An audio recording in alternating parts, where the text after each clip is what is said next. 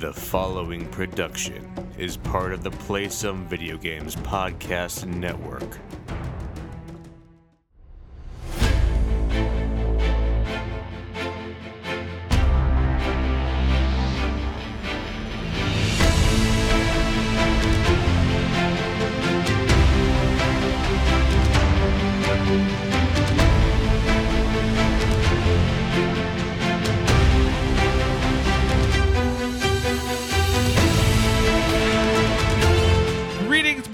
And welcome to Board of the Video Games, the gaming podcast that strives for the right balance of coverage for games you play on your table and on your television. You could think of us as a trip without chances and a chance to grow up quick of gaming podcasts. We're a proud member of the PSVG Podcast Network and thrilled to be part of the Dice Tower Network as well.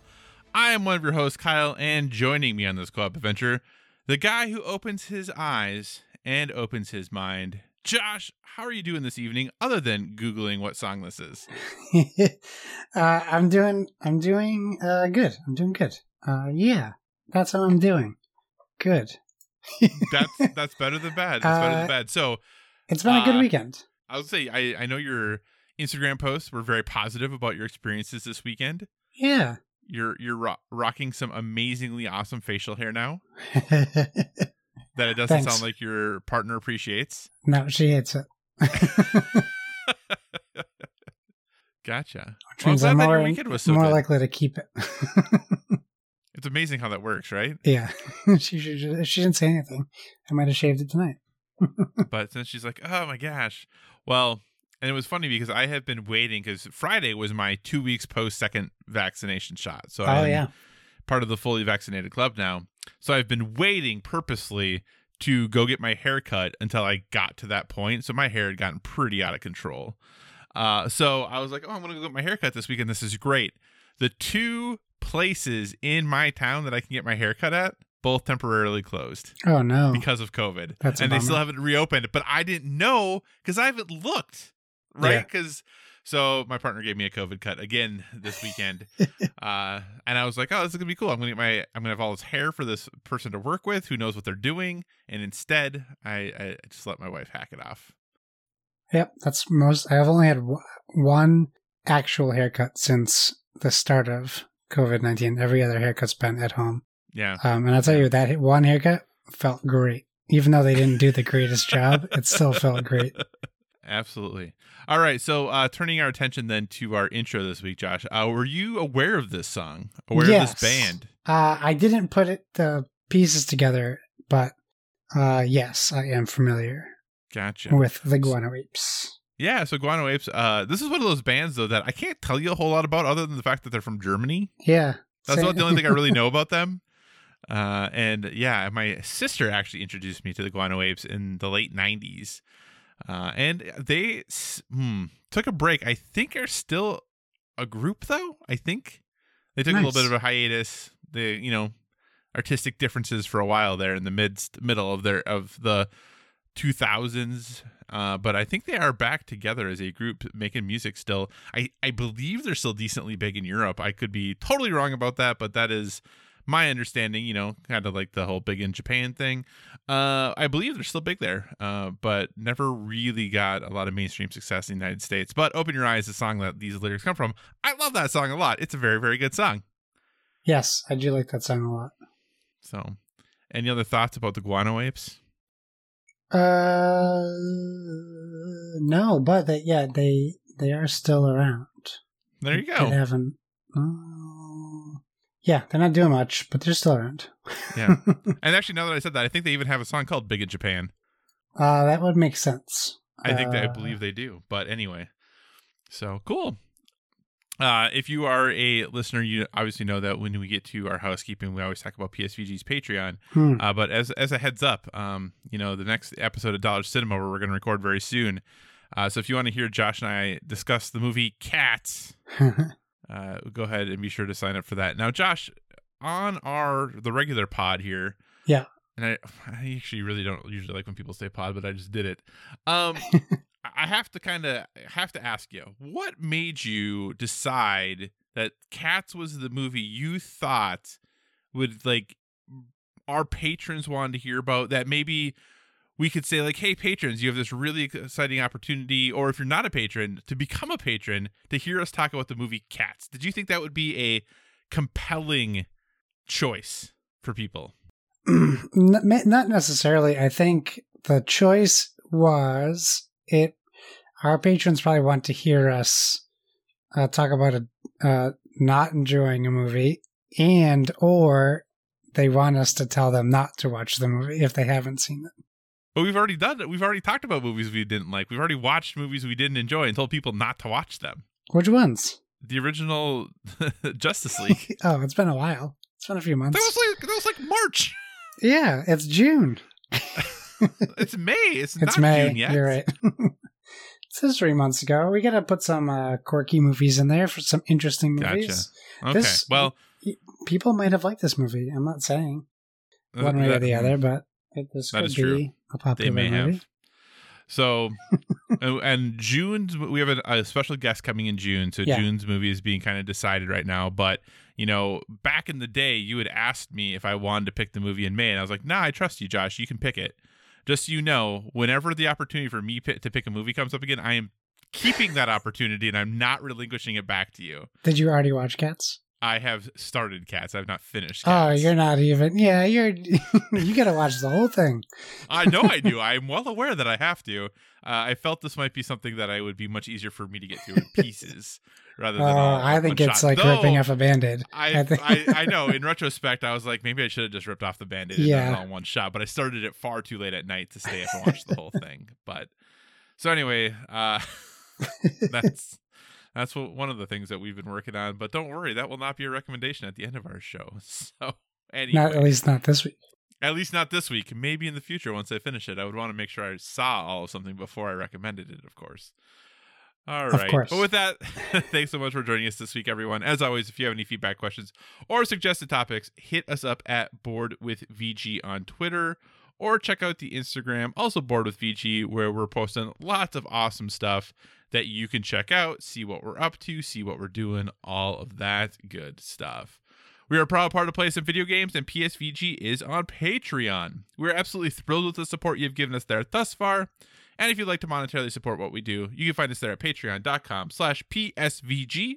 But the most important thing is just that you listen and maybe share our show with someone who you think would enjoy it. I do, though, want to give a shout out to some of our beloved patrons who do help make this show possible. Those include Michael Masick, Barry Cathcart, Edwin Kahlo, Stephen Keller, Nick Creature, Rude Days 93, Ben Moxham, Rob Emanuel, Nick Fallhaber, Paul Calicote, Grouchy Sergey, Devin Tyus, Josh Borboni, RJ Kern, Zachary Adams, Joseph Wilson, and of course, Horse Girl 69. We're also a member of the Dice Tower Podcast Network. So if you enjoy our conversations about board games and would like to dive deeper into that world, we encourage you to check out the Dice Tower Podcast as well as all of the other members of the network. No matter what type of board games you enjoy, there's a podcast on the network that's right for you. Now, Josh, you would think after all of these weeks of reading off the patrons, I would actually have the patrons list up prior to starting the housekeeping. That's okay. But now, like every single week, I'm like, as I'm reading the housekeeping, I'm like navigating my computer to be like, oh, where did I put the list this week? Where's the list? Where's the list? One day I'll remember and, be a professional podcaster. Well, there's another addition too. Benji Kong is also a new Patreon subscriber. Oh, well, congratulations and thanks. We appreciate you. All right, Josh, with that, I know you might change up your topic order, but what is your first topic you're going to bring to the table this week? Okay, well, I'm going to have to change my introduction to it. So instead of saying speaking about Gloomhaven, I'm just going to say from the creator of Gloomhaven. Yeah. Frosthaven had a rather much talked about update. And really, I'm going to pick a certain spot because if you're a Kickstarter backer, you would get this update from Frosthaven regardless. But it has since made it to the internet, also shared by Isaac Childress, the person who wrote it. So he did write an intro. He says in his intro, at the very least, make sure you read the last section, starting with "and finally." So that's what I'm going to read. If you want to read the whole thing, you can check it out on the Frosthaven Kickstarter or go to Isaac Childress at Cephalofair on Twitter to find him as well. Actually, no, I don't want to start it finally. No, because that won't make any that won't make any sense. Okay. Sense. So I'm going to just read his thing and we'll talk about it. It's a bit longer, so just bear with me. Starting from, in a nutshell, let's start back from here. For now, I want to talk about some developments that are really going to improve the overall narrative of the game. It's a bit of a long discussion, so so he says, all right, so last month we brought James Mendez Hodes onto the Frosthaven team to do cultural consultant work, which I could not be more pleased about. If you have the time, I'd highly recommend watching, and there's a link to Shelf Stories, or listening to a specific episode of Ludology, which you can, it's Ludology episode 247. Where he explains the importance of cultural consultants. In a nutshell, he is working through all the narrative of Frosthaven and at all the different cultures depicted within, and he's making sure everything is internally consistent and that it isn't co-opting any real-world terms or ideas that have been harmful to players or any real-world cultures. It's not just about pointing out problems, but also collaboratively coming up with solutions that expand and strengthen the narrative. It has been an enjoyable process that not only makes the game more ethical and welcoming to a wider audience, but also simply just makes it better. But I may be getting ahead of myself. First of all, you may be thinking, what does real-world cultural sensitivity have to do with a made-up fantasy world? Well, back when I first sat down to create the world of Gloomhaven, my naive self was right there with you. My general thought process was, I am creating my own fantasy world, completely divorced from reality. And so I can do whatever I want with the peoples in this world. There's no risk of harming anyone because it's not real. This is a big problem, however, because nothing is created in a vacuum. Everything we do is stamped with our own biases and influences. And while the intent may not be our harm, or may not be to harm, our biases have a tendency to cause harm anyways. If this is all sounding a little abstract, let's talk about some specific ways in which I fell down on Gloomhaven. I think one of the most obvious ones is my use of the word race. Race has, of course, been used extensively throughout the fantasy genre as a way to group different peoples to the point where it is just second nature. But when you stop to think about it, it really doesn't make a whole lot of sense. Race is generally not even a useful delineation of peoples in our reality. It is much more precise to classify someone's culture or ethnicity. And even if we wanted to use those terms in the fantasy reality in the same context that people in our reality mistakenly do, that doesn't work either. The Savas, which are rock creatures in Gloomhaven, it says it right here. I thought I had to explain that part. Are sentient rocks given life by some mysterious divine force. They aren't a different race from humans. I'm not even sure the word species or genus would do the trick.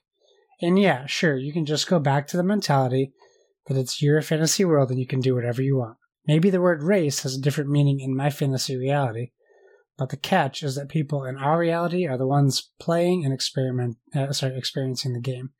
And by using the term race, I'm not only reinforcing this outdated way of delineating people, but I'm also reinforcing the idea that these definitions are so extreme. These delineations are so extreme. That the difference between a black person and a white person is as great as the difference between a squishy human and a pile of rocks. And so, once I set up this idea of races in Gloomhaven, I took it one step further into a bad place by assigning personality and mental traits to these races in a blanket way, reinforcing the concept of broad racial stereotypes. All Inox are proud and stubborn, all Quattrals are hardworking and helpful. Yes, certain cultures or societies may see varying traits as virtues and foster them in their populations, but no culture is monolithic. And not all Valraths come from the same culture anyways. Not only does implying that reinforce harmful stereotypes in the real world, it's also just bad world building. And I think this gets at the larger point. I could go on and on about the things I did wrong. We didn't even touch upon the descriptions of some peoples in Gloomhaven, like the Inox and Quattrals, hew dangerously close to very harmful stereotypes of real-world cultures, because of, again, my own unconscious biases. But the point is that I need to fix them. not only to stop real-world harm from players who may react negatively to such depictions, but also to just make the world building stronger and more carefully thought out for all players to enjoy. I'm looking at how much more there is. Back when I was creating Gloomhaven, I was just blundering along, doing all the narrative myself. With Frosthaven, I have so many more resources and people willing to collaborate with me to improve the game in every conceivable way. So it was an obvious step to improve in this way as well. And like many other aspects of the board game development, the process has turned out to be so much easier than once I brought in a professional. I realized I should have been doing this from the beginning. And it's important to note that this isn't compromise of anything. We don't have to trade the quality of the story to make it less harmful. We can improve all things at the same time so that this whole experience is just a win-win. There's nothing to even change mechanically. It's all narrative. And we can do it in parallel to all other efforts we are working on to finish up the game, so that improving the narrative won't even delay production. All upside, no downside. One other thing you may be asking is whether these changes to the story are going to cause Frosthaven to lose its edge.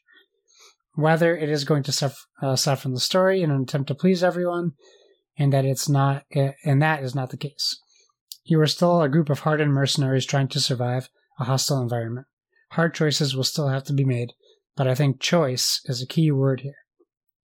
I've received plenty of negative feedback over the years about the ending of Scenario 3 in Gloomhaven, rightfully so. And the problem there wasn't necessarily that the players were inflicting trauma on children, though that wasn't too great either, but the main issue was that there wasn't a real choice. The setup for the scenario did not do a good enough job of telegraphing what was to come so that players could opt out and go down the other path if they wanted. I haven't gotten to Scenario 3 yet, so I'm now very curious. If you look at the history of Frosthaven, wrote during the Kickstarter, you may notice the religiously fueled colonialism vibes running rampant through it. This itself isn't an issue. This is how the main human nation behaves in this fantasy reality. But I've since become uncomfortable with how the story written in that update forces the players to opt in and become complicit in this behavior without choice. Some people may not be comfortable with that. So we've shifted the story around so that Frosthaven is a separate entity that doesn't want to, by default, take over by force a territory inhabited by other peoples. The story is still just as rich or richer than before, and certain individuals will still come in, recruiting you to advance the colonialist agenda of the capital, but now the player has agency in how the story plays out, which is always a good thing. And since I'm kind of laying it all out here on the table, publicly recognizing that Gloomhaven did a lot of things wrong, I would also like to take a moment to apologize to anyone who was harmed by my ignorance in crafting that story. And I want to thank all the people who have helped me realize my mistakes in the intervening years. We all make mistakes, and the important thing is to learn from them and do our best to reverse any harm that those mistakes cause. There's more work to do in that regard, but I think making sure Frosthaven doesn't repeat those mistakes and talking about the process openly are good first steps. And finally, I recognize there may be a small percentage of you that will be upset by these developments. You are more than welcome to your own opinions, but voicing those opinions in the comments in a combative, disruptive, or derogatory way is not okay. I would encourage you to simply reach out to support@cephalofair.com and request a full refund if you feel strongly enough about it. We've already done that for a couple people who didn't think Black Lives Matter, and we'd be happy to do it again for people who don't think board games should be a safe space for everyone. If you do feel the need to comment, I ask you with all sincerity to be respectful. It is a simple thing, but it is super important to us, and we will use all the tools we have to make sure this space does remain safe and respectful. So, Kyle, what do you think about all that? That's a lot to take in. And I had read this update, and I was curious if you were going to bring this as a topic. Because I'll be honest, most of the Kickstarter updates I don't read, or I skim them to see if there's anything in there that I want to read. And for this one, I actually sat down and after skimming it, went back and read the entire update. Back in the day, we had talked about, especially when the Black Lives Matter movement was happening, much more. Was more at the top of everyone's mind, and we were seeing the images on the news regularly. We had talked about how many board game companies came out in support and saying that Black Lives Matter, and he references it here as well about when Cephalofair did that and some people got upset about it. But what I'm tying this to is that at that time we had said, hey, awesome companies, you are saying you have a commitment, but let's see now how that commitment plays out, right? This is Isaac, who designed Gloomhaven, got some feedback, may have apologized in the past for what happened in Gloomhaven. I really don't know. But now is coming forward to say, here's how I have changed things. Here are the things I am doing to ensure I am following through on the commitment that I've made. He's putting his words into action. And whether or not you agree with him, to me, is irrelevant. I think what he's doing makes sense. I do believe that the perspective he's taking on this and the folks he's working with on this is good. I think this is a cool way to approach this topic and to help look at games differently, and to look at how being more inclusive in your game design actually might improve the quality and the storytelling of your game. So I think this is great. I applaud him for being open and transparent about it, and basically saying, like, if you don't agree, that's fine, then maybe our game isn't for you. And I really applaud that. And I think saying that and being like, yeah, and we will give you your money back. There's no like, oh, you're locked in, you're committed now, too bad, you're going to get the game. Like, he tells you exactly what you can do to request a refund if you don't agree with the direction he is going. So overall, I think it's pretty good. I'm pretty impressed with how well written it is and how thoughtful it is and how specific in examples it is, which is always, I think, a hard thing to get from folks about, like, what specifically are you doing or how specifically are you going to change things or support things. So overall, I'm pretty impressed. What are your thoughts? Yeah, I mean, it's a pretty big thing to put out there, especially just kind of, this was something he obviously could have just changed and not said anything and probably avoided all these, even though he asked for people to be respectful in the comments. Some of the replies are kind of ridiculous still. I did not read the Twitter comments. I did read some of the Kickstarter ones because they're from actual backers. So I could actually see what some of those people thought. And a couple people did cancel. My favorite one is the guy who says, "Get woke, go broke." So he just doesn't want any representation in any of his games because he doesn't think that games will sell for being thoughtful and thinking of people playing it. So I love that he did it. I mean, we talk about transparency all the time, so I think that being transparent, period, is very helpful and a good step in any direction as far as board game or Kickstarter goes. We saw it with like Outriders, and we've seen it with other projects as well. I do think he has the added benefit of it being a runaway hit, where he's not worried about going broke, if you will. I do still think he would stick to this, whether that was the case or not. But I think it's probably a little easier to make that decision to go public about what he wanted to do, because I also can understand how toxic everything is now and maybe wanting to avoid that. Right. Because really, it's brought way more positive attention to him, but still, like, it's just depressing to see people react the way that they do over something so it's big but small. Do you know what I mean? Like, something so small to the person who doesn't care about these things. Mm-hmm. Like, how they react. Like, it's more like they're reacting to the audacity of it more than anything else. Like, how dare he force me to accept other cultures when I'm playing my fantasy game, instead of just being like, okay, cool. Like, I don't even know what the story is, so how does this affect me in any way? Because really, it's not changing anyone's enjoyment of Frosthaven, because the game isn't out and you don't know what the story is. You know a loose description from a Kickstarter page. It's probably a 250-page book of scenarios and story. Like, there's so much more content in the game. So it's just, if you're on Twitter and you saw that day that this came out, you just kind of see how important this is to the board game industry, and see creators and reviewers and podcasters and personalities react to this in the most positive of ways. and saying how this is like the right step for anyone. And that, whether he sat down and thought that he needed to update the way he thinks in this regard, or someone came to him, I don't think that necessarily matters, because it's getting addressed one way or the other. So Right. It's not like he has to come forward and say, like, he admits like he made mistakes in Gloomhaven.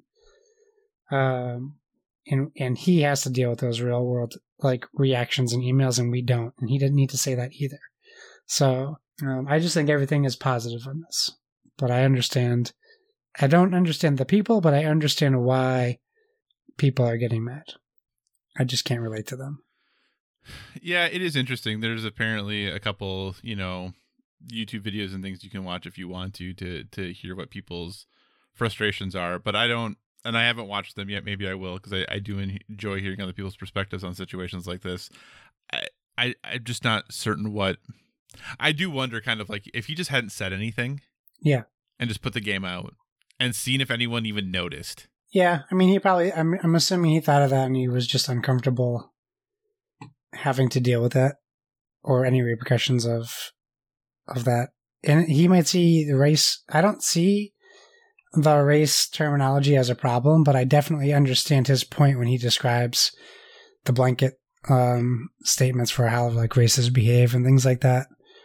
I get that you want to change that, and I think that's fine.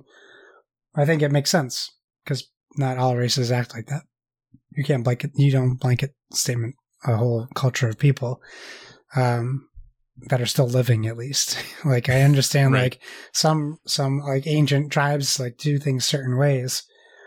And I think that's probably how I even considered most of Gloomhaven or any dungeon fantasy things. Like, I don't know that I ever considered it to represent current cultures or peoples, but I can see how people can, I think the people that get mad about this are the people like, in my family who are like, I don't know what's safe to say anymore.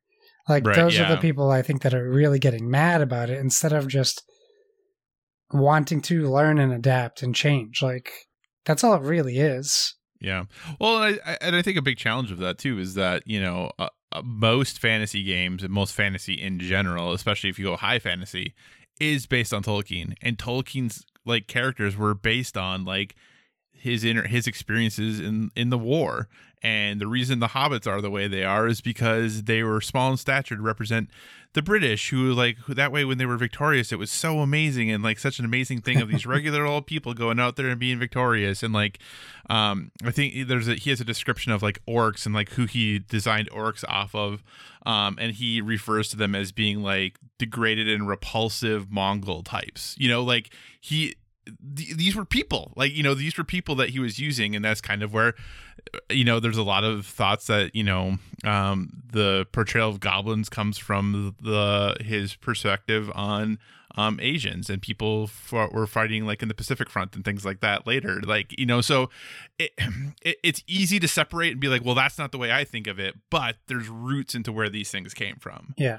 And so when you use the word race to describe an orc, and then the orc was actually inspired by, that's where it gets. And I understand that for not everyone it's that, and other people don't think as in depth about that. But I don't see the negative of being like, I don't know if I really want to continue to reinforce that. Yeah. And also, like, we experience games differently as white men that other people would experience games in. And I think just this world alone, it's kind of put that in our faces in the past 5 to 8 years for us to like really see how the other, like, everyone else is living. And and a lot of people, a lot of white people have a hard time acknowledging certain things, and they are getting mad about it.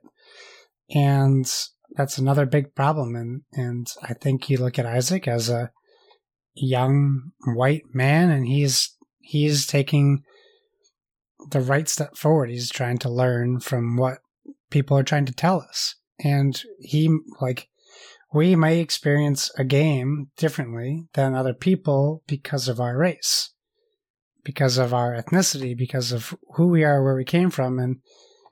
And he's like, I tweeted, I just said I loved his update, and thank you for making games for everyone, making games accessible to everyone, because really he is attempting to make it so somebody doesn't pick up his game and feel like they're being portrayed as this character in the game in either a racist way or an ignorant way, to where the point where they don't want to play anymore.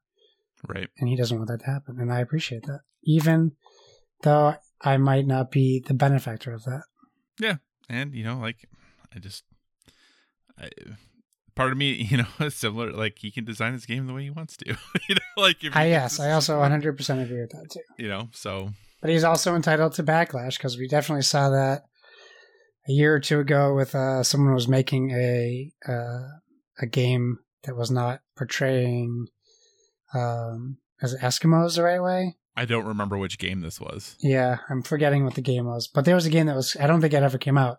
There's a game coming out, the Inuit tribe. Okay. Or the Inuit peoples, I guess. Someone was putting out a game that they didn't find to be either researched very well or accurate. And there was while those people can make that game if that's what they want to make, they're definitely subject to scrutiny over their decisions they made. Absolutely.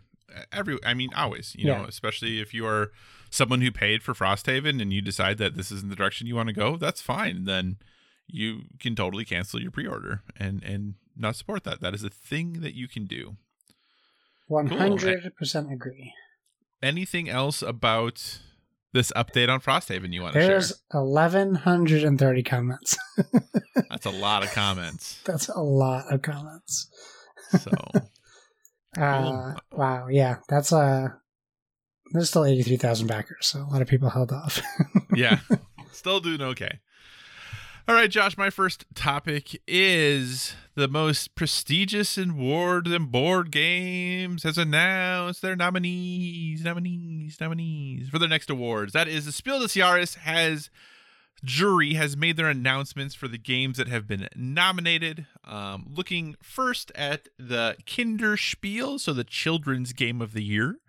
And this is from ICV2. The nominees are Dragomino by Bruno Cathala, Mia London in the Case of the 625 Scoundrels by Antoine Bauza, and Storytellers by Marie Fort and Wilfried Fort. Josh, any knowledge or thoughts on the Kinderspiel games? No, I rarely do have any knowledge of the Kinderspiel ones. I feel like I've heard of Dragomino, though, but I don't know that I've seen it or heard of anyone who's played it. I agree. The kids' games usually something that I'm not super familiar with, just because I don't have kids and play games with them.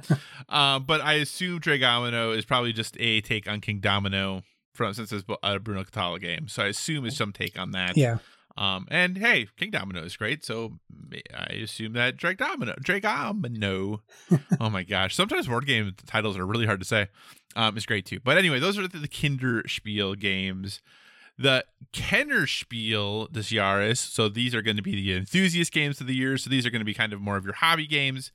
The nominees are Fantasy Realms by Bruce Glasgow, Lost Ruins of Arnok by Min and Elwin, and Paleo by Peter Russmeyer. Josh, thoughts on these games? I thought Fantasy Realms was an old game, so maybe I don't know which one this is. Paleo I am familiar with, and Lost Ruins of Arnak actually has been on my radar recently, as it looks really cool, and I've seen some people playing it, so I kind of want to add it to the collection. Yeah, I'm not going to lie. I also thought Fantasy Realms was an old game, so I am going to take some time to try and look that up right now. Cool. While you do that, I'll say... Yeah, Fantasy Realms came out in 2017. Okay. Maybe it's new overseas. Maybe it is. That could be. Yeah, because... Oh, yeah. I don't know. Anyway, congratulations, I guess. I also am surprised that this is nominated for... the Kennerspiel, because I thought Fantasy Realms was a pretty light game, and not that these games are necessarily have to be heavy, But typically, the more gateway entry level games that just get nominated for the Spiel des Jahres in general, and not typically the Kennerspiel. But yeah, I've heard really great things about all of these games. Lost Ruins of Arnak is a game I really want to play. So hopefully, one of these games will win, but I don't really have a preference. But yeah, I'm really just surprised. Maybe Fantasy Realms, yeah, like you said, just got released in Germany. That's very, very possible. All right, so then the Spiel des Jahres, the Game of the Year nominees are The Adventures of Robin Hood by Michael Menzel, Micro Macro Crime City by Johannes Schick, and Zombie Teens Evolution by Anik Lobet. Yeah. Or Lobet, potentially. Thoughts? I just assumed Zombie Teens was a bad game. I don't know Micro Macro, and I kind of I think Adventures of Robin Hood was a Kickstarter, and I think I kind of just let it pass by my radar. But then, I don't know, maybe a month ago, I started hearing that it was very good, and that they were predicting it was going to get nominated for Spiel des Jahres. So maybe there's something to that. But I don't know too much more about the game. Like, I'm not sure what the game plays like. The board, I know that it is a... yeah, I don't even think it's a deck builder. I'm not even sure what kind of game it is. But, I mean, you know what happens with these awards. Like, I'm definitely going to check them out and see what the games are all about. Yeah, so Zombie Teens, I had heard was a really good game, but I thought Zombie Teens was a kid's game. It looks like a kid's game. Yeah, and not that it makes it bad by any means, but I had thought it was a kid's game, kind of like my first Legacy game. Yeah, it's ages 8 and up, and it's 20 minutes. Yeah, it's like my first Legacy or my first campaign maybe game is kind of what I thought. I've heard really positive things about it. Yeah. Just not kind of what I was expecting as far as the Spiel des Jahres nominee. But Adventures of Robin Hood, you're right. I've heard amazing things about that game. People really, really seem to like it. It was a game I almost kickstarted. I just didn't quite pull the trigger on. So that is still something that is on my short list. I'll be honest, I hadn't heard of Micro Macro, which makes me feel like a bad board game fan. That a game I've never heard of is suddenly a Spiel des Jahres nominee. But, in looking it up, it looks super interesting. And all these games are really, really lightweight. They are very lightweight. I would imagine Robin Hood isn't, though, right? Oh, God, you're right. I'm assuming Robin Hood isn't. And Lost Ruins of Arnak are, but I know that's a different category. Robin Hood... 1.73. Over an hour. Yeah, actually, that's not that bad. Yeah, so overall, pretty light games in general for the Spiel des Jahres. Again, not that they have to be, they typically are a little bit lighter, which is, again, why I was kind of surprised at some of the nominees for the Kennerspiel with Fantasy Realms. But overall, like I said, Adventures of Robin Hood, definitely a game I want to play. Micro Macro looks interesting. The graphic design on it is very striking for what that game is. And Zombie Teens, like I said, I've heard really positive things about. I just assumed that would maybe potentially be a Kinderspiel nominee. But I guess there's no reason a game couldn't be a kids game of the year and a best game of the year. Those don't have to be separate categories. Agreed. Right? Yep. So, cool. Anything else about the Spiel des Jahres you want to say? No, they always seem to surprise us in some way or the other, so it's always fun to see what comes out every year. That's true. So the winner for the Children's Game of the Year will be announced June 14th, so not too long to wait for that. But then the winner of the Kennerspiel and the Spiel des Jahres will both be announced on July 19th, so that one is a bit away. But like I said, probably the biggest, most prestigious award in board gaming. Those are your nominees for the Spiel des Jahres this year. Josh, what's your next topic? Okay, Kyle, it's time for us to weigh in on the big Twitch debate. You're bringing the heat this week as far as your topics go. And it would be best if we could do it from our tubs. So bring your microphone into your bathroom. Yeah, nobody wants to see that. This is from a Kotaku article. I could have literally pulled it from anywhere else on the internet as well. So if you're looking for info, it's all over the place. Twitch says being seen as quote, that's not quotes, quote, sexy isn't against the rules. Creates dedicated category for hot tub streamers. So this started last week when hot tub streamer, bikini streamer, Amaranth, or I'm sure I'm saying her name wrong, I know with a terrible accent, was stripped, I guess, pun intended, of sponsorship dollars. And she actually came forward saying she makes like $1,000 a day from ads. And I was like, oh my God, a day. So after months of controversy stemming from a perceived loophole in Twitch's attire and sexual conduct rules, the company has created a dedicated section for pools, hot tubs, and beaches.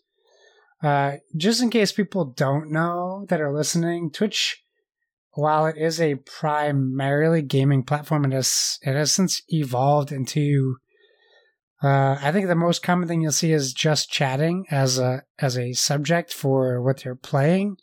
But really, people do everything from building furniture to skateboarding to walking on the street to going to the beach, wherever they can get a hotspot on their phone or a Wi-Fi signal.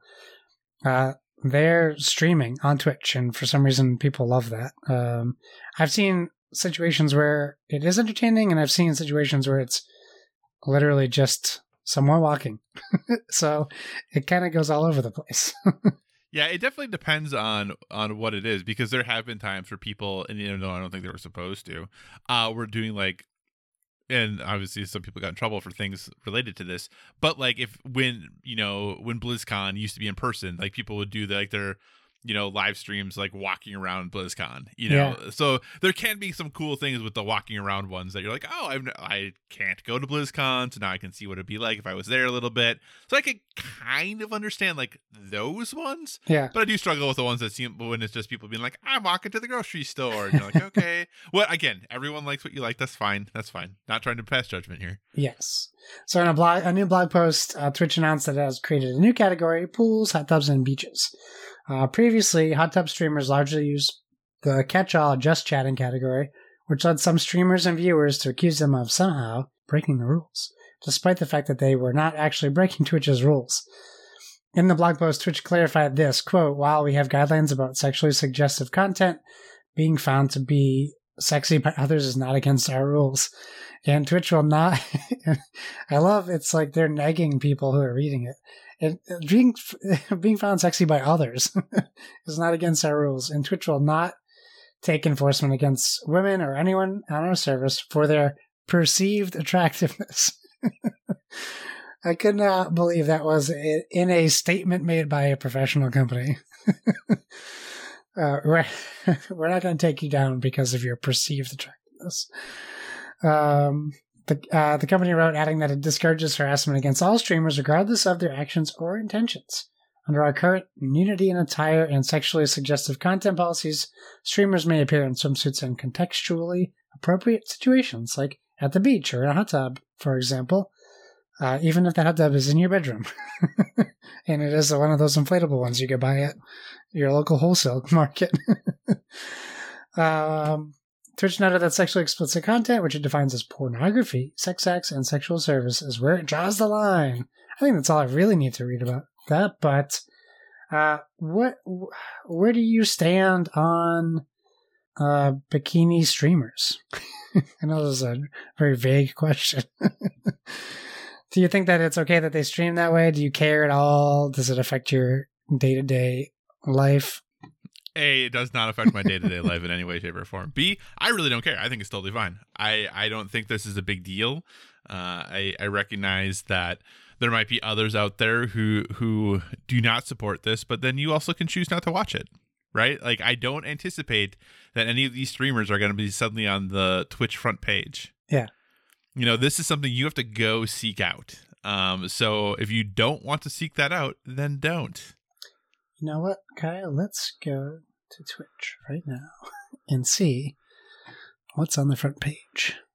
I'm there. Okay. The Lion's Share for the first ever of the Lions Awards, an all-star packed awards show that uplifts Asian creators, highlights diversity with the Asian experience, and raises money for Hate is a Virus. And then Glostic Willie music is playing. Mitch Bruzy's music is playing. It's a big music night. The Kiger. Yeah. Jericho is playing It Takes Two. Winter Gaming is playing PlanetSide 2. Swifter is playing Days Gone. And Overboard Gaming is playing Resident Evil Village. So there you go. That's the front page right now. When I scroll all the way down, nothing even comes up as far as that goes. Now, if I go to browse categories, I don't even see it as a category. So you're not wrong. You definitely have to search. Now, what if I And who knows? search I don't know if it's even out yet. hot Maybe tub? it's coming. Hot tub. No results found. Yeah, maybe it's coming. So that could be. I just feel weird searching that. Pool. Nothing comes up for pool either. I wonder. There it is. You got to type it in the other search bar. Oh, gotcha. So there's a bunch of stuff out there. Yeah, here it is. Categories: pools, hot tubs, and beaches. 11.9 thousand viewers with 48,000 followers. So it's out there. If you really want to see it, there's anime girls in hot tubs. There's chill with rescued sea otters. That's a pretty cool one. I want to rescue sea otters. That There's sounds good. some guys flexing on a beach. That's fun. That's fun. There you go. There you go. Only tubs with some thick furries. Now there is something I can get behind. And they're capybaras. Giant capybaras at the zoo. I mean, this sounds like a lot of fun things. So yeah, if you get a kid, you can go watch animals at the zoo. I think that's great. Bring in the pools. Let them get some sponsorship dollars. yeah. I just don't think it's a huge deal to me. Like I said, it's something you got to go seek out. And realistically, if Twitch isn't going to do it, someone else is going to do it. So why wouldn't Twitch just do it? Yep, because you can go do it anywhere else that you can stream. Absolutely. So yeah, so for me, I don't think it's a big deal. I know there were some discussions about it in our Discord. But yeah, for me personally, I think it's fine. I don't think it's a huge deal at all. So what about you, Josh? I agree. I think we live in a society. People can do what they want, and if they can get money off of it, that's great, as long as they're not harming anybody, right? That's really what the thing is. Don't harm anybody with what content you're doing. Yeah.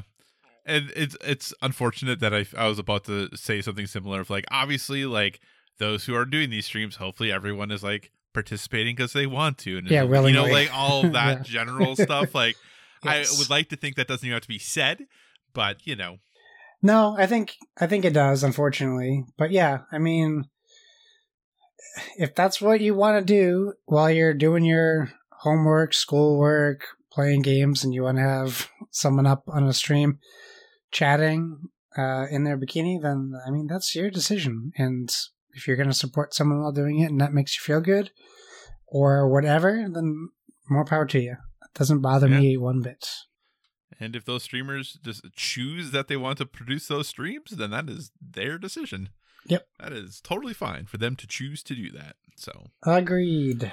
Cool. Anything else about the new categories over on Twitch? Maybe I just think we can start doing Board with Video Games live. I mean, if you want to do them that way, that is totally fine. So, and also people can choose not to do them. That's right. You have a choice. So awesome. Well, Josh, my second story this week is something we don't know a lot about, but I did think it was interesting. That Netflix has said they are going to get into the games industry, but we don't know exactly what that means yet. And this is coming over from Games Radar. There was a report elsewhere that was published on The Information, which is a website you can go to, that claimed Netflix was going to be getting into the game industry. And Netflix responded to that by saying, quote, "It is excited to do more with interactive entertainment." And they basically are currently searching for someone to come in and kind of head this initiative up at Netflix.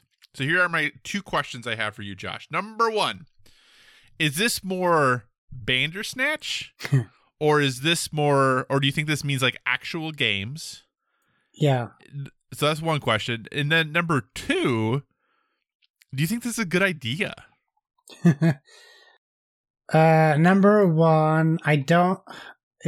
That Stranger Things game they put out. I mean, come on, don't. Right. Why that shouldn't. Yeah. Exist. And I'm sorry if you like that game, but I just don't understand what its purpose is.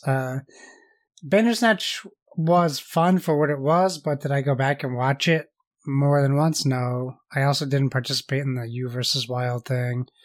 And there's some kids entertainment out there that's interactive like that as well. Yep. I think it's a cool idea, and I would prefer them to stick to that. If I'm being honest, as far as your second question, I don't really want to see them making games, like video games. Like, I know we always say more studios isn't necessarily a bad thing, more games isn't necessarily a bad thing, but Netflix's business model is something I don't grasp and don't understand. So maybe they have a secret, right? Because they're going to buy, like, I don't know, they're talking about buying a studio, and like they have all this money apparently that they can't explain to us how they get. Right. So I don't know if they can go out and do a game studio. I mean, I guess go do it, but I that's not what I want from a Netflix. Maybe if they bought GameFly, right? That would make more sense to me, and not make games, but just offer games. But I don't know. I look at Luna and I look at Stadia, and I know that Stadia still lives and Luna still lives, but I don't see them as like viable gaming platforms. And I can only imagine Netflix would be doing a streaming gaming platform. So I just don't think we need it. Yeah, I think I'm going to agree with you there. I think of Netflix and try to decide what would make them more successful than, Google has been in this space. We have obviously, kind of like you mentioned, that Amazon's got their stuff coming, still in beta and being tested. I just don't know what's going to make Netflix more successful unless it is all like when I go into my Netflix app, I have my movies there, I have games there, and then literally the remote that I use to navigate there is my controller. Yeah. Right? Yep. Like that, to me, I could potentially see people being like, oh, do I want to watch a movie or do I want to play a game? What of these things do I want to do? In that aspect, I could potentially see them being successful. But, you look at, I just looked this up quick. I have no idea how accurate this is, that their cash on hand right now is about $8 billion. Wow. Which that's crazy. is a lot, but is not Microsoft money. It's not even Sony money. Yeah. Like, that's not even Sony cash. And it's definitely not Microsoft cash. That's for sure. And I wonder how much of that they're willing to risk to get into this, because you're going to have to hire an executive and you're going to start having to sign some contracts to get some people on your platform, and you're going to start developing, unless they just want to be a producer. Maybe they, like Disney, are wanting to get into the business of partnering with others to make games on their developed about their properties, right? Because we had, like you mentioned, the Stranger Things game. So maybe they're wanting to have, trying to think of what was the movie that their zombie movie that just came out? Army of the Dead. Yeah, maybe they want an Army of the Dead game in the vein of World War Z. Right. I mean, that seems kind of cool, right? Yeah, they're doing a board game with it, so make a video game. So do you think it's more that way, that they're kind of going the Disney route of partnering, or do you think they want to deliver games on their platform? I mean, it makes more sense for them to develop the IPs they already have. Yeah. So I would imagine, I don't know. I think it would be a smart move to work with your IPs instead of trying to create wholly new properties, but right. It's not like Netflix is necessarily coming up with these movies. They're hiring people who have already come up with these movies. People are pitching them to Netflix, and then Netflix purchases that. Like, my goodness, have you seen the Knives Out 2 cast? Yes, it keeps growing and growing. And that's apparently what you get for $400 million for 2 movies. Yeah, I mean, that's great. I love Knives Out, so the more people they add, the better, I imagine. With a movie like Knives Out, you want more good actors in there. Yeah, the rumor was that they paid like $450 million for 2 movies, and that Rian Johnson and Daniel Craig each get $100 million of it. Yeah. I have no idea how accurate that is. Because it's not going to go to theaters. But if I was either of them, I was like, I would do that. That seems good. Yeah. Can you just imagine, though, you're in pitching to Netflix, you wrote this, like, over 15 years you wrote this movie that you really want to make, and then they're like, pass. But how do you think it would sound as a video game? Yeah, like, what? Yeah, we're not going to make your film, but let's make it a video game. Yeah, and looking at it, I'm guessing that they are going to go the route of developing their games into their IP into games, similar to the Disney route. It is worth mentioning, I don't know why I'm saying so much tonight. Goodness gracious. It is worth noting that Daniel Ahmed, who is a video game analyst on Twitter, had reminded all of us that back in 2019, Netflix had even said that their biggest competitor was Fortnite.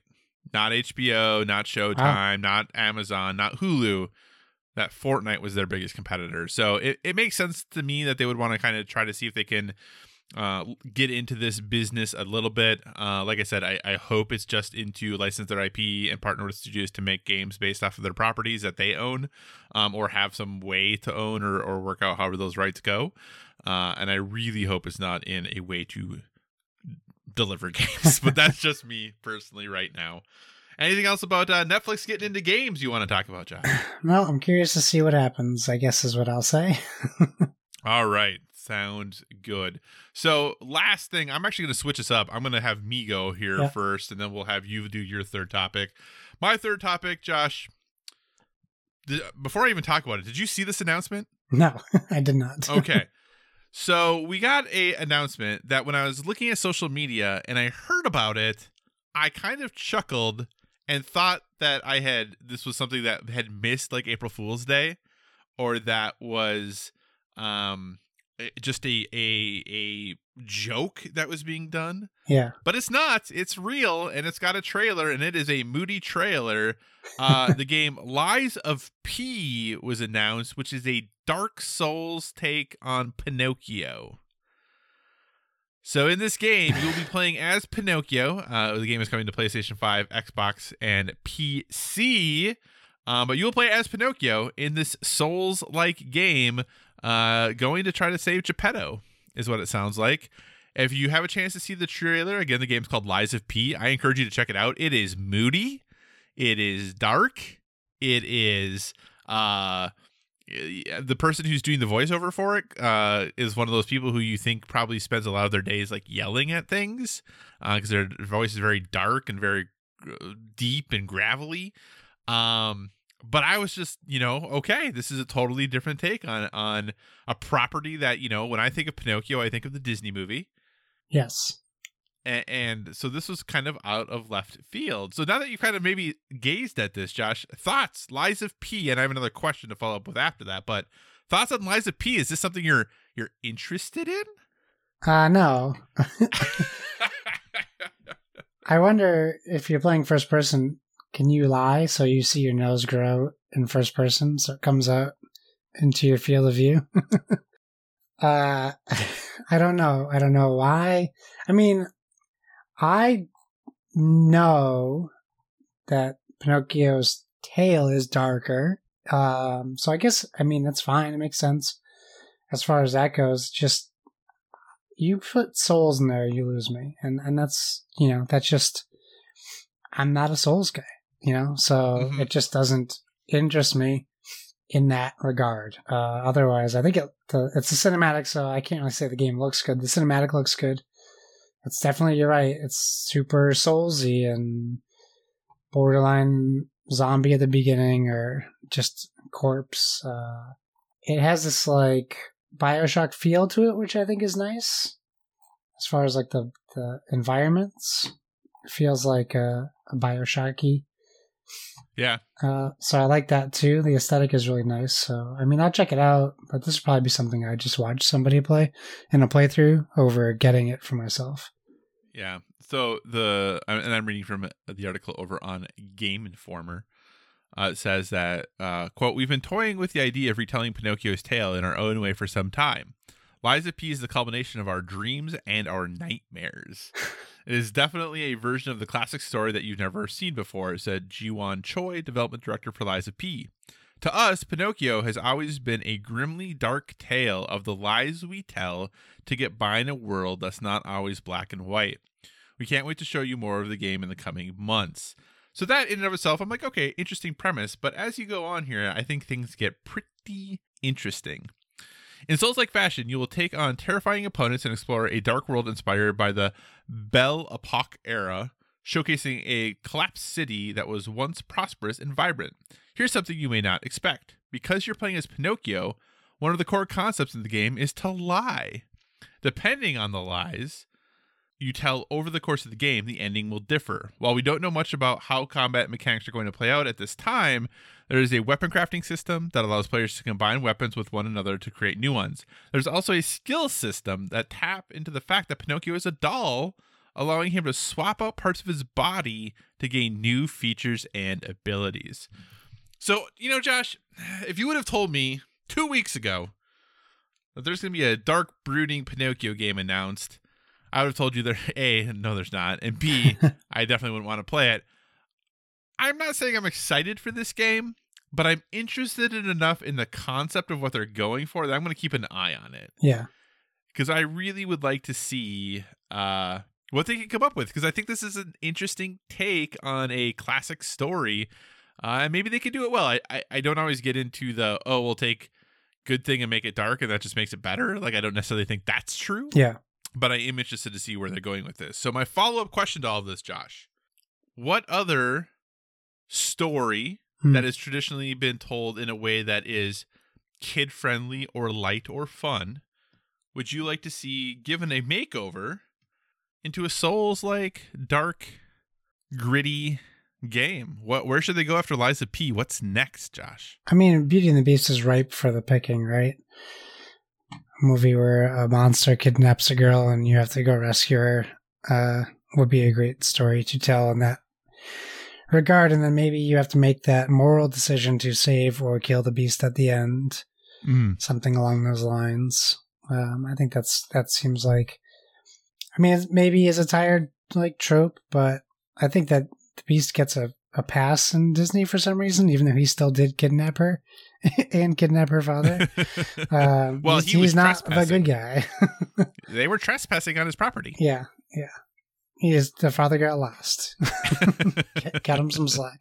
And I know like there's definitely the old siren tales of mermaids where you could do a good, if you want to make it as crazy as like the Lies of P, you could try doing like a killer mermaid thing as well.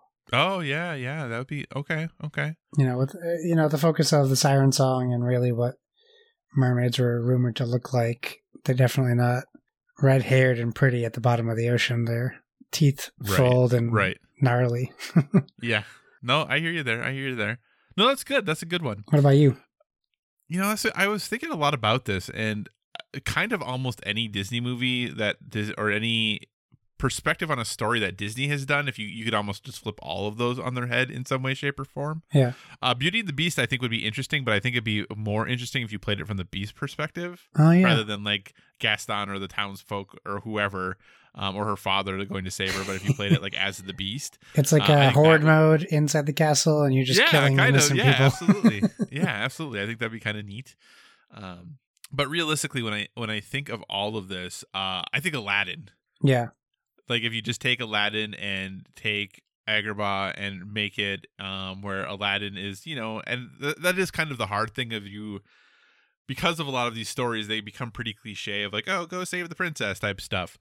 But I think you could even take that story and spin it being where maybe you're playing as Jasmine trying to defeat Jafar, like for rule of the kingdom.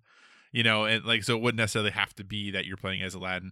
But I think that would be potentially, because there are some dark themes in there that you could really, really take and hone in on and just make the whole experience that way. Yeah. And I think with kind of having the sand and all of that, like, you could make some interesting environments, and like the palaces and all of that. I think you could make some really cool places to explore and a really nice environment there that would be gripping in a way that we don't see too often. So that would be my pick, I think, where I want to go with it. Other than, the other option then, which I guess kind of is, it's not really Psychonauts, but if you did like Inside Out and you're fighting in your own mind. So, yes. But anyway, cool. So that is my last story. Liza P, check it out. Like I said, that trailer, there was a lot of comments on social media about it because people were like, what is this? But I'm interested. I don't know if it's going to be good. It's a smaller studio who's doing this. I'm going to give them the benefit of the doubt right now. They at least have me intrigued. So I'm going to follow along. Awesome. So Josh, what is your last topic this week?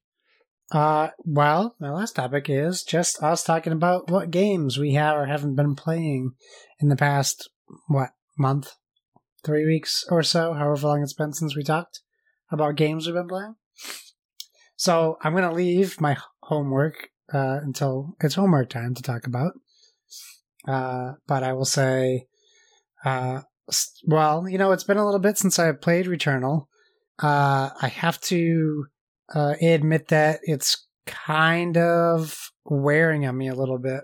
And when I say that, I mean, I'm at the point where it's super easy for me to get to the second biome, right? Like it's been a long time since I've got there.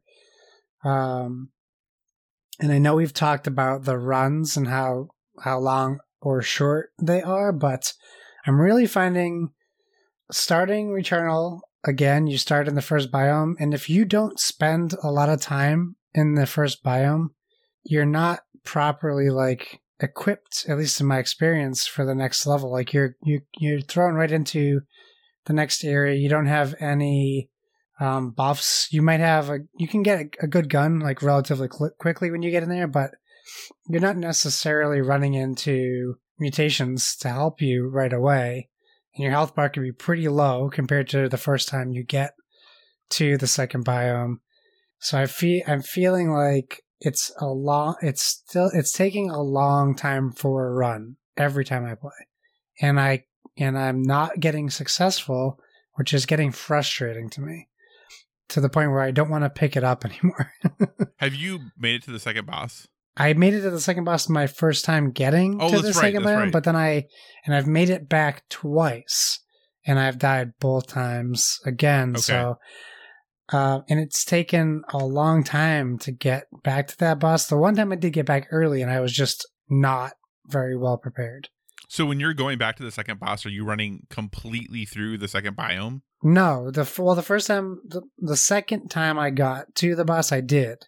And then I realized that you just can't do that. Like, you have to gear up, so to speak. You have to get the parasites on you. Interesting. Because I actually have started playing where I'm basically picking up almost no parasites, and I'm actually doing way better. Yeah. Maybe I should try doing that. Yeah, because I was kind of having the same issue where I got complacent for a bit, where I actually was dying sometimes in the first biome still, because I just was not focusing while I was playing. Yeah. And then I kind of got to the point where I was like, no, I'm just gonna do this thing, and I was beelining it straight to the teleporter to the second biome, and then I go through those 4 or 5 rooms you have to in the second biome, then taking the teleporter to the boss, and just going through and doing that. And I think I basically was I want to make sure I get a gun or 2, and then you always get the little health thing when you go to the second biome, and you get to upgrade your weapons. Yeah. And that's how I beat the second boss, just with that and my gun that I picked up in the second biome. Oh. Yeah. So it could be just a me problem. I'm not mapping out the maps like you said, the specific rooms to go through and get to the portal. I don't know. I just go through the map and I try to get there eventually. Yeah, I mean, the portal for the second biome is almost always in the second, if you're still on it, it's basically usually in the third or so room that you go into. Yeah. And then from there, the portal to the boss is always in the same place. It's the one that looks like the same entrance to the second biome, right? It pops up with a. Yep, it's on the left-hand side, and it's kind of where you're going to the second half of the biome. You can just take the portal right there. Gotcha. So yeah, I'm not done with it. I just had to take a break, and I had a pretty good break, so I'll definitely go back to it for sure. SnowRunner dropped on Game Pass, and I actually wanted to try it out because my son loves trucks and heavy equipment trucks and things like that. So I thought, I was like, hey, I'll check it out with him and see if he likes it. And you start the game in a pickup truck that is just surrounded by impossibly muddy terrain, and you have to use a winch to get yourself just down a road. And my son's going, use the winch. I'm like, how do you even know that? So, I played it for a little bit. It definitely seems interesting. I don't know necessarily if it's a game for me. It's definitely more simulation. I mean, it's a simulation game. Like, it's from the same people who did Modern Runner, and a lot of those other games that are similar simulation truck driving games. So I haven't gotten past the pickup truck yet. So hopefully I'll get to a bigger truck that he can get excited about. But I gave that a shot at least. I watched my wife play Pokemon Snap for like 4 hours one night. She's having a lot of fun with it. I think it's cool. It reminds me of Pokemon Snap when it came out on the N64.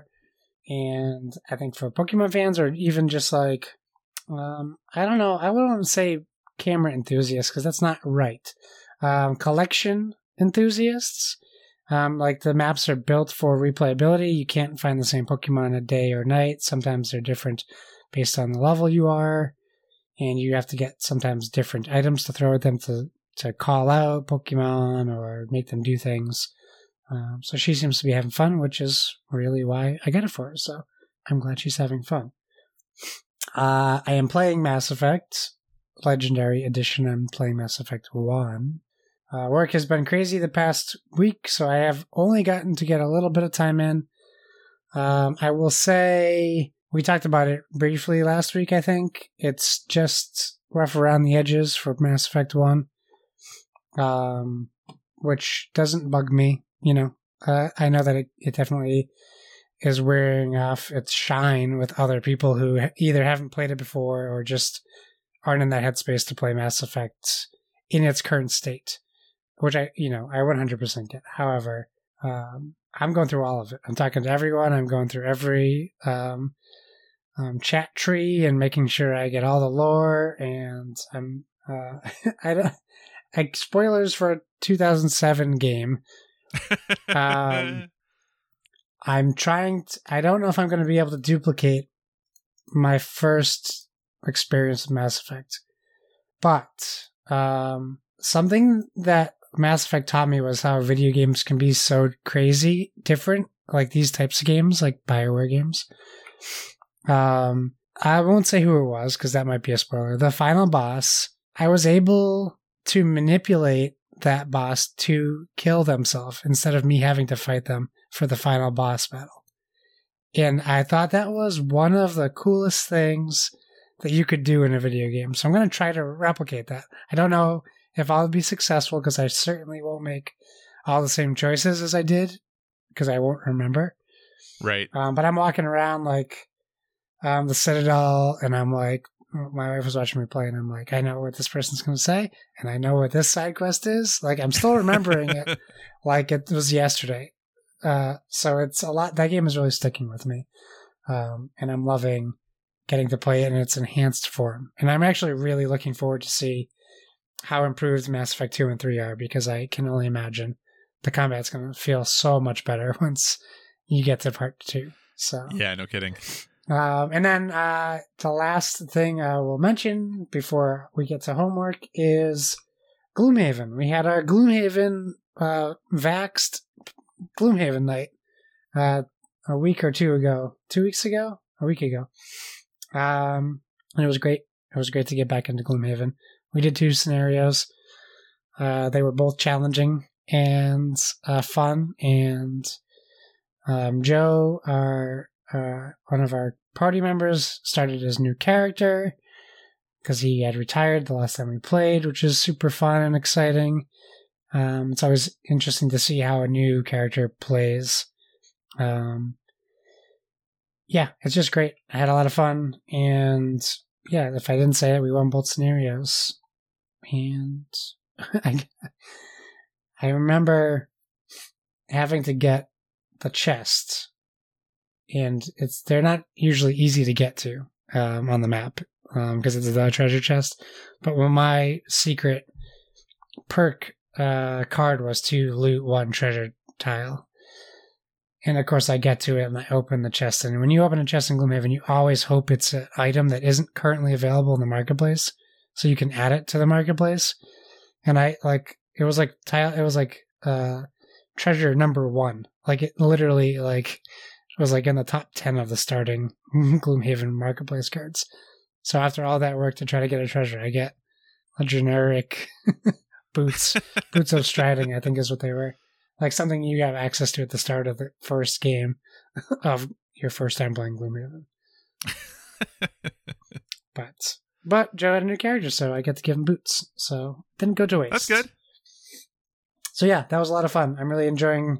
It's fun because I hit a wall with Gloomhaven on the PC where I can't really play solo anymore. I keep dying. I need some support, and I don't want to just be sitting there playing 3 characters by myself. So I'm like, I think I'm going to be done for a little bit, at least. So it was nice to get back to physical Gloomhaven, and I still do not like the setup or takedown, but someday when I win the lottery, I will have a dedicated table that will just have Frosthaven on it, and I'll just cover it with a top if we ever need to use the table. That sounds good. Yeah. That sounds like a good idea. It has to happen. Awesome. Kyle, what have you been playing? So, Josh, I actually have not been playing it too much, and I'll talk about that a little bit later when I talk about my recommendations.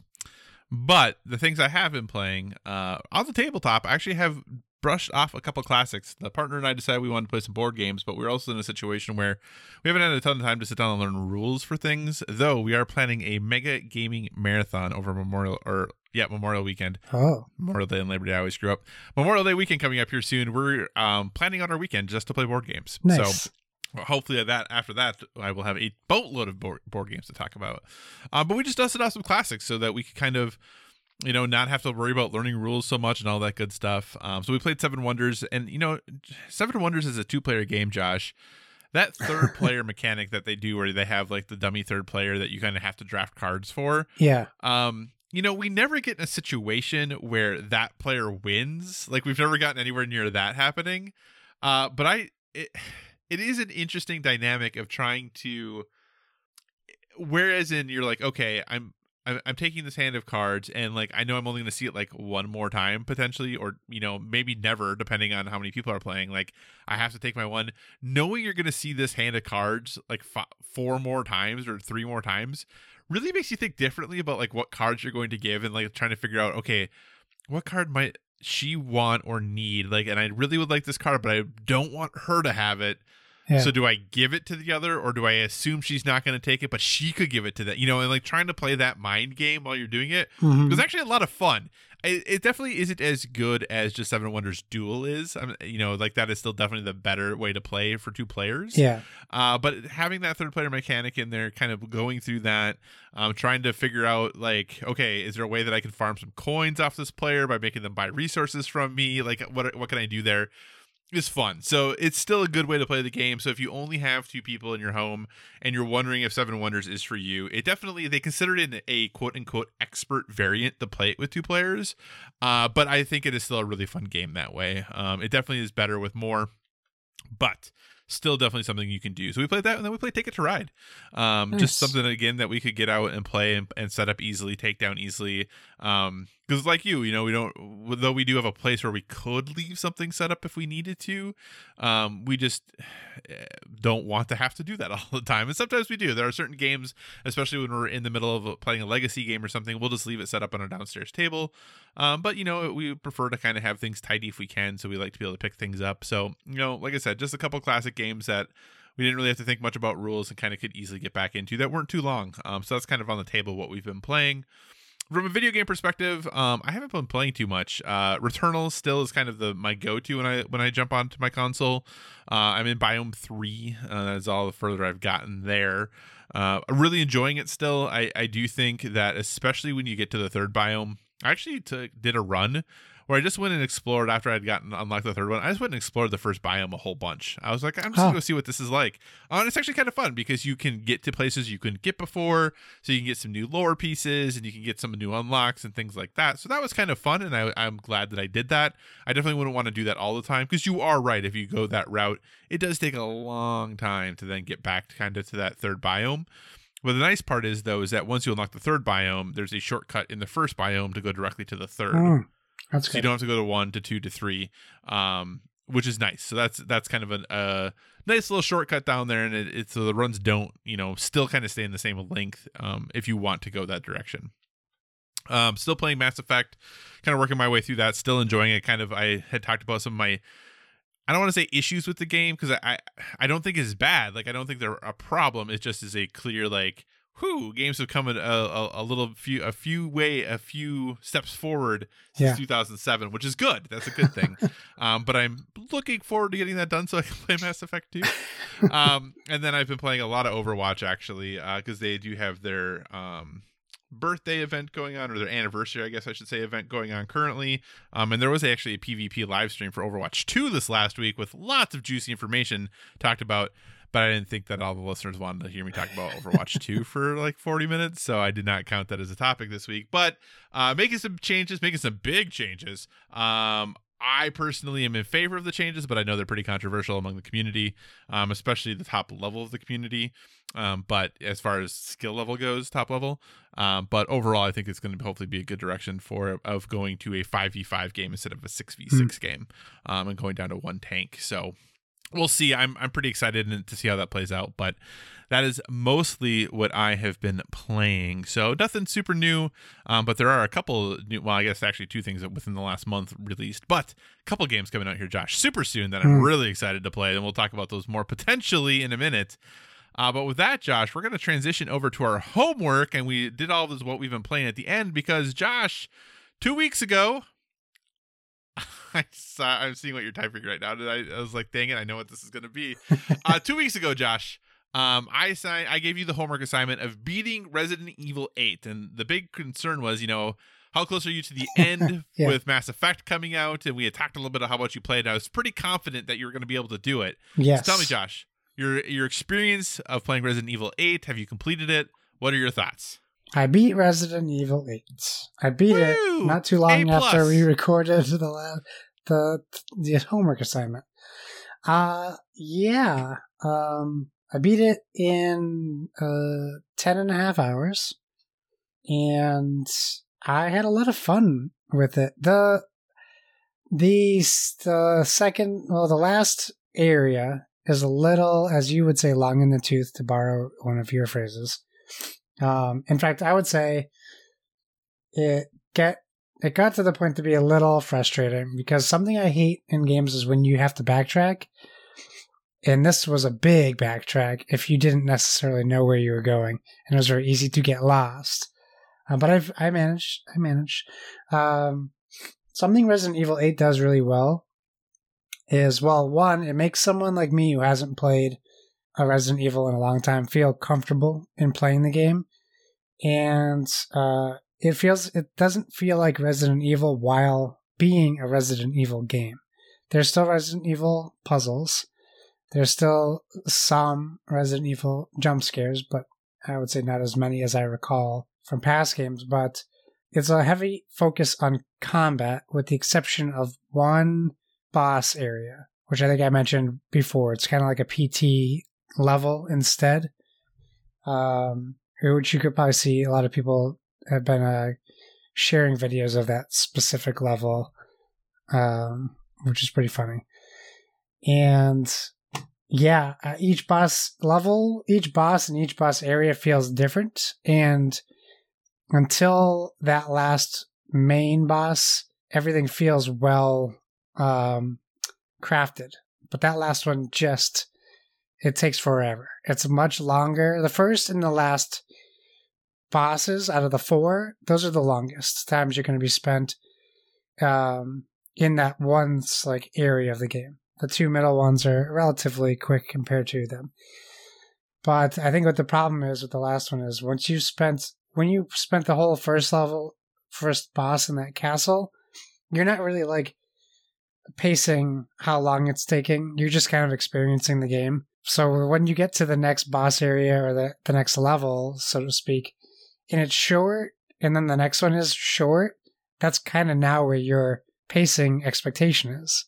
To then go to the next area, which is 3 times as long as the one you were just in, got a little frustrating. But it's typical Resident Evil. It gets a little wacky at the end, and a little over the top, and it leaves you a little stinger at the end. So overall, I was really happy with it, and I was glad I played it. I don't know if I'm going to go back and give 7 another shot just so I can get more familiar with the character I just played as.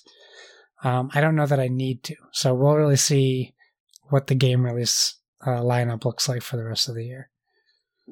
But highly recommended. Maybe not at $60, but if you can grab it for $40 in the next few months, I think it's a great grab at $40. So what are the chances that this game ends up on like your top 10 favorite games of the year? Top 10, I could see it on there, yeah. It would be lower. Top 5? No, not... Well, it's too early. I don't even know if I have a top 5 right now. So right now, Gotcha. I think it has to be on my top 5, but I don't anticipate it staying there. Gotcha. If things that we have heard about or assume might come out this year come out. I just feel like there's a big mound of games that might come out this year. Yeah, no, absolutely. All right, so you get an A+. You beat Resident Evil 8 as assigned, so nice job there. All right, Josh. So Josh, you threw me a curveball. Actually, community kind of really did it. threw a curveball that I had to watch the first 3 episodes of Lost. Yes. Because I've never seen Lost, and people are dismayed that I've never seen it. So with that being said, Josh, I have watched the first 5 episodes of Lost. Hey. A++. Thanks. Let me tell you. Right, you get an S. S. Yeah, S ranking. S ranking. I don't know what I think of this show yet. Parts of it I like. Yes. Parts of it, I don't necessarily know if I like as much. I think there are some interesting concepts at play here. I think almost knowing not nothing, but almost nothing about the show is both helpful and hurtful, because the things that I know make me assume maybe what's happening in ways that I shouldn't. And I think probably the experience of watching this from the beginning, like when it was released, or if you know absolutely nothing, might impact someone's view of this differently than like my experience with the show has been so far.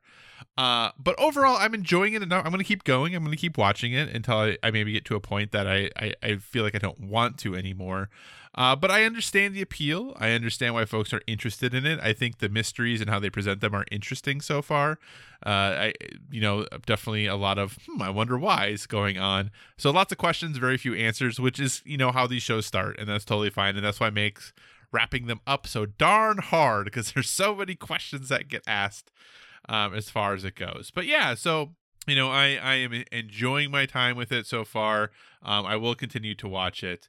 But yeah, that's what I have to say. Do you have questions for me? Anything I can clarify or answer for you about my experience with Lost? Well, I'm excited that you watched 5.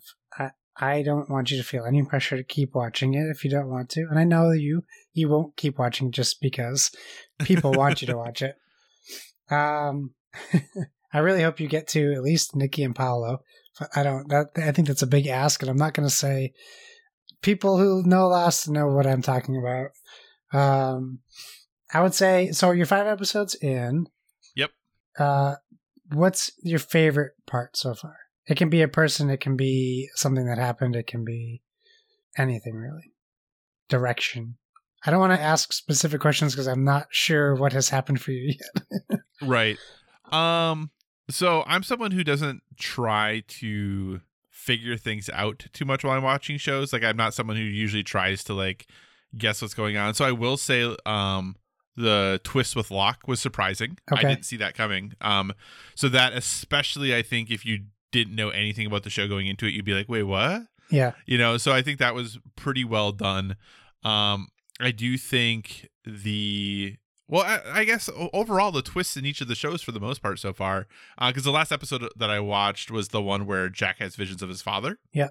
So that was like the last episode I watched, and just kind of how that like lines up at kind of towards the end, like the revelation he makes regarding that, and like why he was in Australia and all that stuff. Like, I thought was interesting, and I do like how one of the things I hate about shows like this in general, is when there's a ton of characters like this. I'm really, really bad at remembering character names. I'm horrible at it. The only character's name, really, I'm like, the reason I can remember Jack is because I was reading off of the thing. But like, I remember Vincent the dog. Yeah. Well, not surprising for that I remember Vincent. The good thing about Lost is everyone yells everyone else's name, so it's impossible to forget everyone's name. Right. But I just always really struggle when there's a lot of characters on someone because I really care about characters. But typically, unless the acting is absolutely exceptional, Yeah. it's very hard for me to care about a character really quickly, right? And that's the hard with an ensemble cast like this is there's no one I really care about yet. Yeah. How do you Because feel we're about 5 Shannon? What's that? How do you feel about Shannon? You're gonna have to tell me who Shannon is. Boone's sister. Oh, gotcha. I feel like she's kind of stereotypical, Yeah. but I assume that's on purpose as a swerve. I assume that's going to change. I'm but- so excited. I think I'm going to start rewatching Lost. Okay, maybe I'm wrong, but that's kind of I genuinely thought that. I'm like, I feel like they're doing this to set us up to swerve, but Yes. I'm not saying Because- yes to your guess. I'm just saying yes. You're having good thoughts. I like it. You're getting me excited. I'm glad that I want to live Lost again like you're living it, gotcha. but Okay. I can't do that. Gotcha. Okay. Well, I need a time machine you or Men in Black Right. brainwave. yeah. Okay. So there we are. I'm 5 episodes into Lost. Like I said, I will keep watching it. I'll probably give periodic updates. Feel free to ask whenever you would like, Josh, about where I'm at with it, because I do plan to keep watching it. But it's time for us to give assignments to each other again for 2 weeks from now. And Josh, you've already written yours down. You've already added to the doc. So why don't you go ahead and assign me my homework for 2 weeks from now? Well, this little game comes out the day that you're listening to this, if you listen to it Tuesday. Yeah. on our release day. That game is Biomutant. Biomutant is a game I have been excited for since it was announced. And that was 4 years ago at E3. Yeah, a long time ago. So I've been looking forward to it. I didn't really know what to expect. I was not even aware of how many people were in the studio. And I really didn't expect it to be the game it is now. So Right. I am excited and nervous because of that Breath of the Wild energy it has, that I might not like this game, but it has a lot going for it that I think I will like. So I would like you to play Biomutant so we can talk about it together. Okay. So I just, no number of hours, nothing like that. I just need to play No, Biomutant. because, I mean, it might not be. Honestly, this game has heavy Breath of the Wild vibes, and we both know how we feel about Breath of the Wild. So if I boot up Biomutant and my sword breaks right away, I'm done. No, they said that there is no weapon breakage. That was a joke. Okay, I was like, they've said there's no weapon breakage. Yeah, no, I'm kidding. I'm kidding. That was just one of our critiques of Breath of the Wild. Yeah, but yeah. I hope that just play it. I'm not going to dictate how long you have to play. Just boot it up and give it a shot. Gotcha. I will say, the game always looked interesting to me, but like I didn't know what it was, so I didn't know whether or not to be excited by it. I was interested in it, like I am like Lies of P. Yeah. I'm interested, I'm intrigued, but I didn't really, even like a couple months ago, I'm like, I still don't know what this game is. And then last week they released a video that was like hand-holdy, here's what you're going to do in this game. Yeah. And then I was like, oh, I get it. This seems cool. So that's what it took for me. So I'm also looking forward to playing it. So I will definitely be jumping into Biomutant. Lies of Josh, P, you play a medical assistant in the urology lab and you're trying to figure out what people have. And then you're lying about it. Okay, Josh, you have a choice between a board game assignment and a video game assignment, but let me clarify that the board game assignment is going to be probably a bit different than what you'd anticipate it being. It's not going to be about playing a board game. I just want to be very clear about that. Okay. So, board game or video game, your choice. Well, I gave you video games, so let's do board game. Okay, Josh. Do you remember, oh gosh, it was a while ago, that Button Shy Games had done an 18-card challenge for designing a game? Yes. Well, they have another design challenge up, Josh. Yeah. An 18-card challenge to design a role-playing game. Yeah. So that's what you get to do, Josh.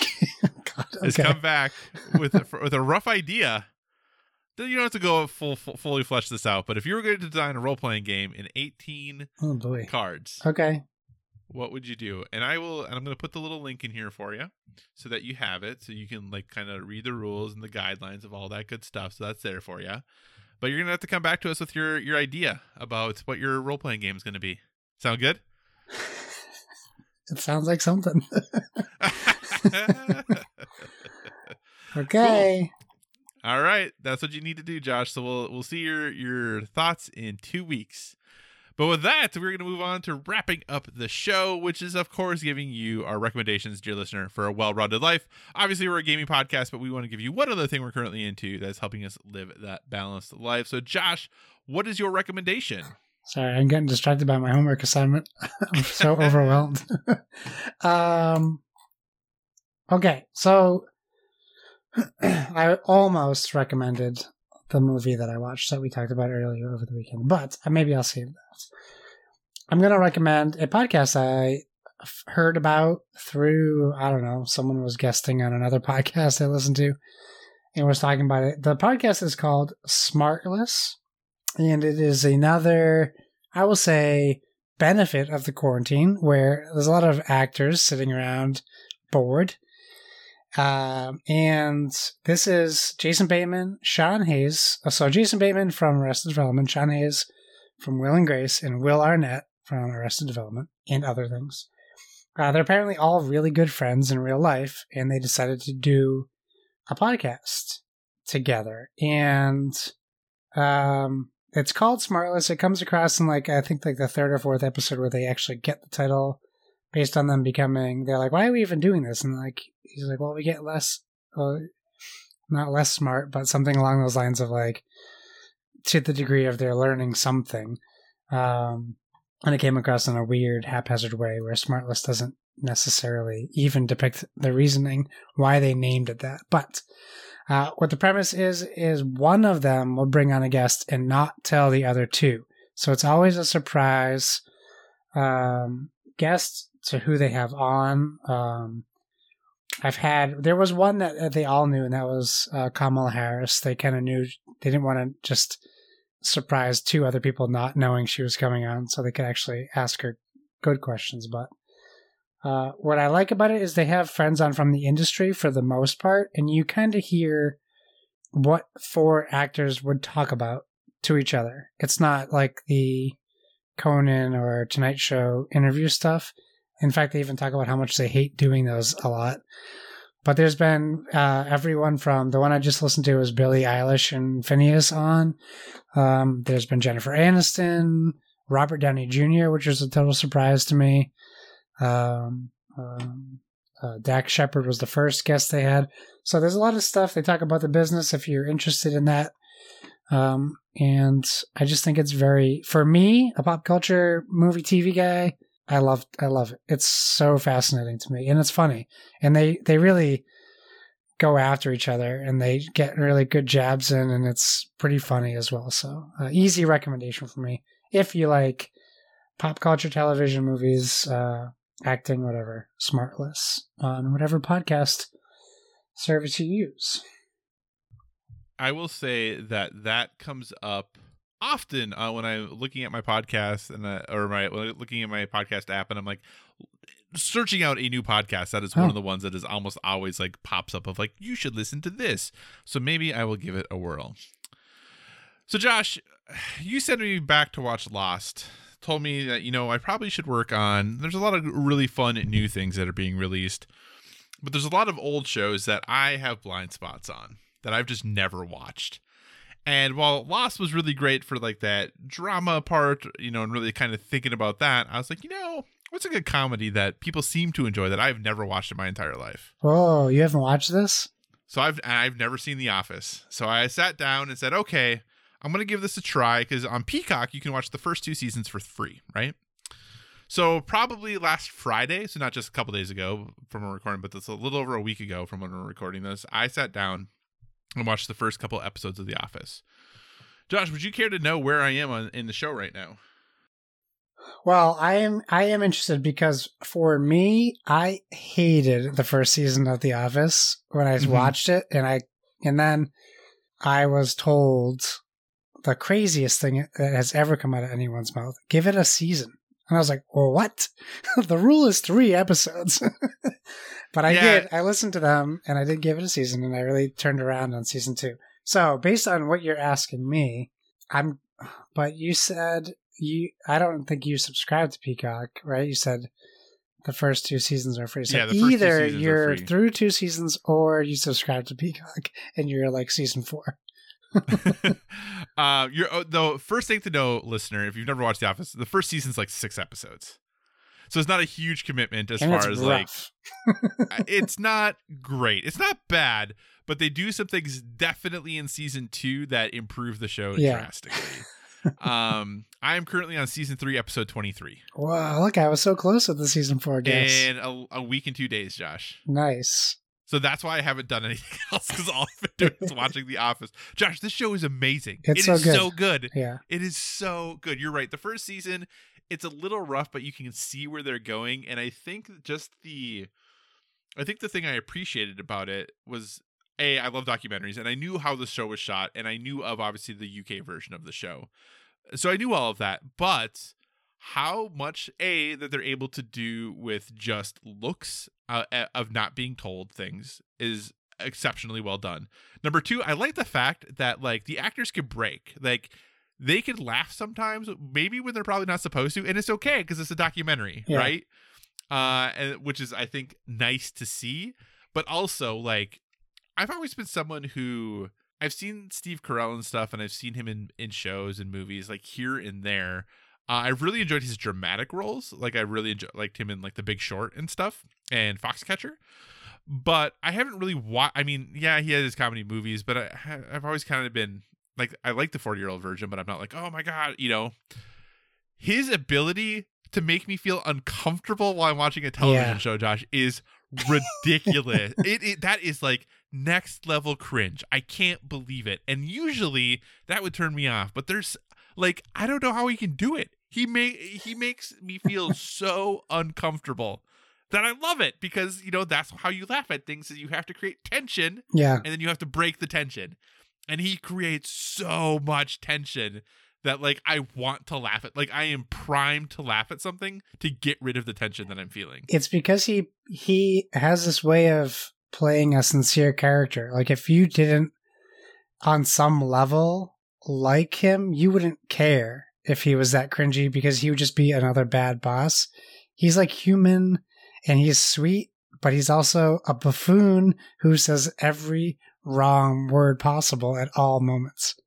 And that's what they do in season 2 that's different than season 1. Yeah. Because in season 1, he's just a jerk. Yeah, he's just a dink, yeah. You don't care. You're like, this guy is horrible. But in season 2, they make him like the lovable goof who has a lot to learn about things, like, and you recognize it. He's trying. Yeah, he's like a 4-year-old child who is in charge of an office. Right. Yeah. So, and I think it's really like that was a really smart decision. And I think, once you hit season 2, it just takes off. And like the dynamic, and it's kind of like weird in season 1, but like the dynamic between like Jim and Pam is like amazing. Yes, they're incredible chemistry together. Yeah, it really is impressive. So if you're like me and you've never seen The Office, I highly recommend it. Obviously, I'm only like almost done with season 3, and I know people have said that like the end, it doesn't end super strong. I don't know if that's true or not. Yeah, I don't want to say anything. One way or the other. But so far I'm really enjoying the ride, and that's literally why I haven't like played or watched additional episodes of like Lost, because I've been so into The Office. Just think of this: while watching seasons 1 and 2, know that in real life, Pam was currently married to James Gunn. I know. Isn't that weird? And not anymore, but it was not was anymore. Then, yeah, because I think she was friends with Sean Gunn. Yeah, that must be how they. I think her and Sean Gunn were friends, and that's how. And then because they're James and Sean are brothers. Yeah. So, yeah, I know. Interesting, right? Anyway, so yeah, that's it. Like I said, I'm catching up on all the things. We're so trendy and up with the times, Josh, that Kyle's watching television shows from 2004 and 2005 and talking about how amazing they are. Well, they just spent like $170 million to get the rights back, so I'm sure they're glad you're watching it. I'm sure they are. So it is interesting, though, because the reason that Smartless keeps coming up is I started listening to the Office Ladies podcast. Oh, yeah. Where they literally go back episode by episode and talk about the stuff on the inside. And it's really interesting, like things that you wouldn't even know about how like shows are made, and like the inside stories about like, oh, here's how we did this. It's fascinating. Yes. Absolutely fascinating. So yeah, anyway, that's The Office. It's on Peacock. I got a Peacock subscription to keep watching it. Nice. So there you go. All right, Josh, what do you say we wrap this show up? good idea. Thanks for joining us, everyone. In addition to finding us on Twitter and Instagram at BoredWithVG, you can find us on Facebook at facebook.com/BoredWithVG. So feel free to give us a 5-star rating over there. Also, if you want to communicate in the more long form, or you're just not feeling social media, please feel free to email us at boredwithvg@gmail.com. We tag our stuff with hashtag boredwithvg, so please feel free to use that hashtag as well so we can see what you're up to. In whatever podcast service you're listening to us on, we encourage you to give us a stellar rating. That is, whether you're downloading us from the Dice Tower Network feed or our very own standalone Bored with Video Games feed. I'm on gaming stuff. Why so serious? SIRRIUS. Kyle, where can people find you? So you can find me on all the usual places: Twitter, Instagram, PlayStation Network, Xbox Live, Board Game Geek, all at Psychocross, CYCOCROSS. As always, if you have suggestions for future topics, be sure to reach out to us on the social media, because we want to talk about what you want to hear about. And remember, everyone, whether it be board games or video games, never stop gaming.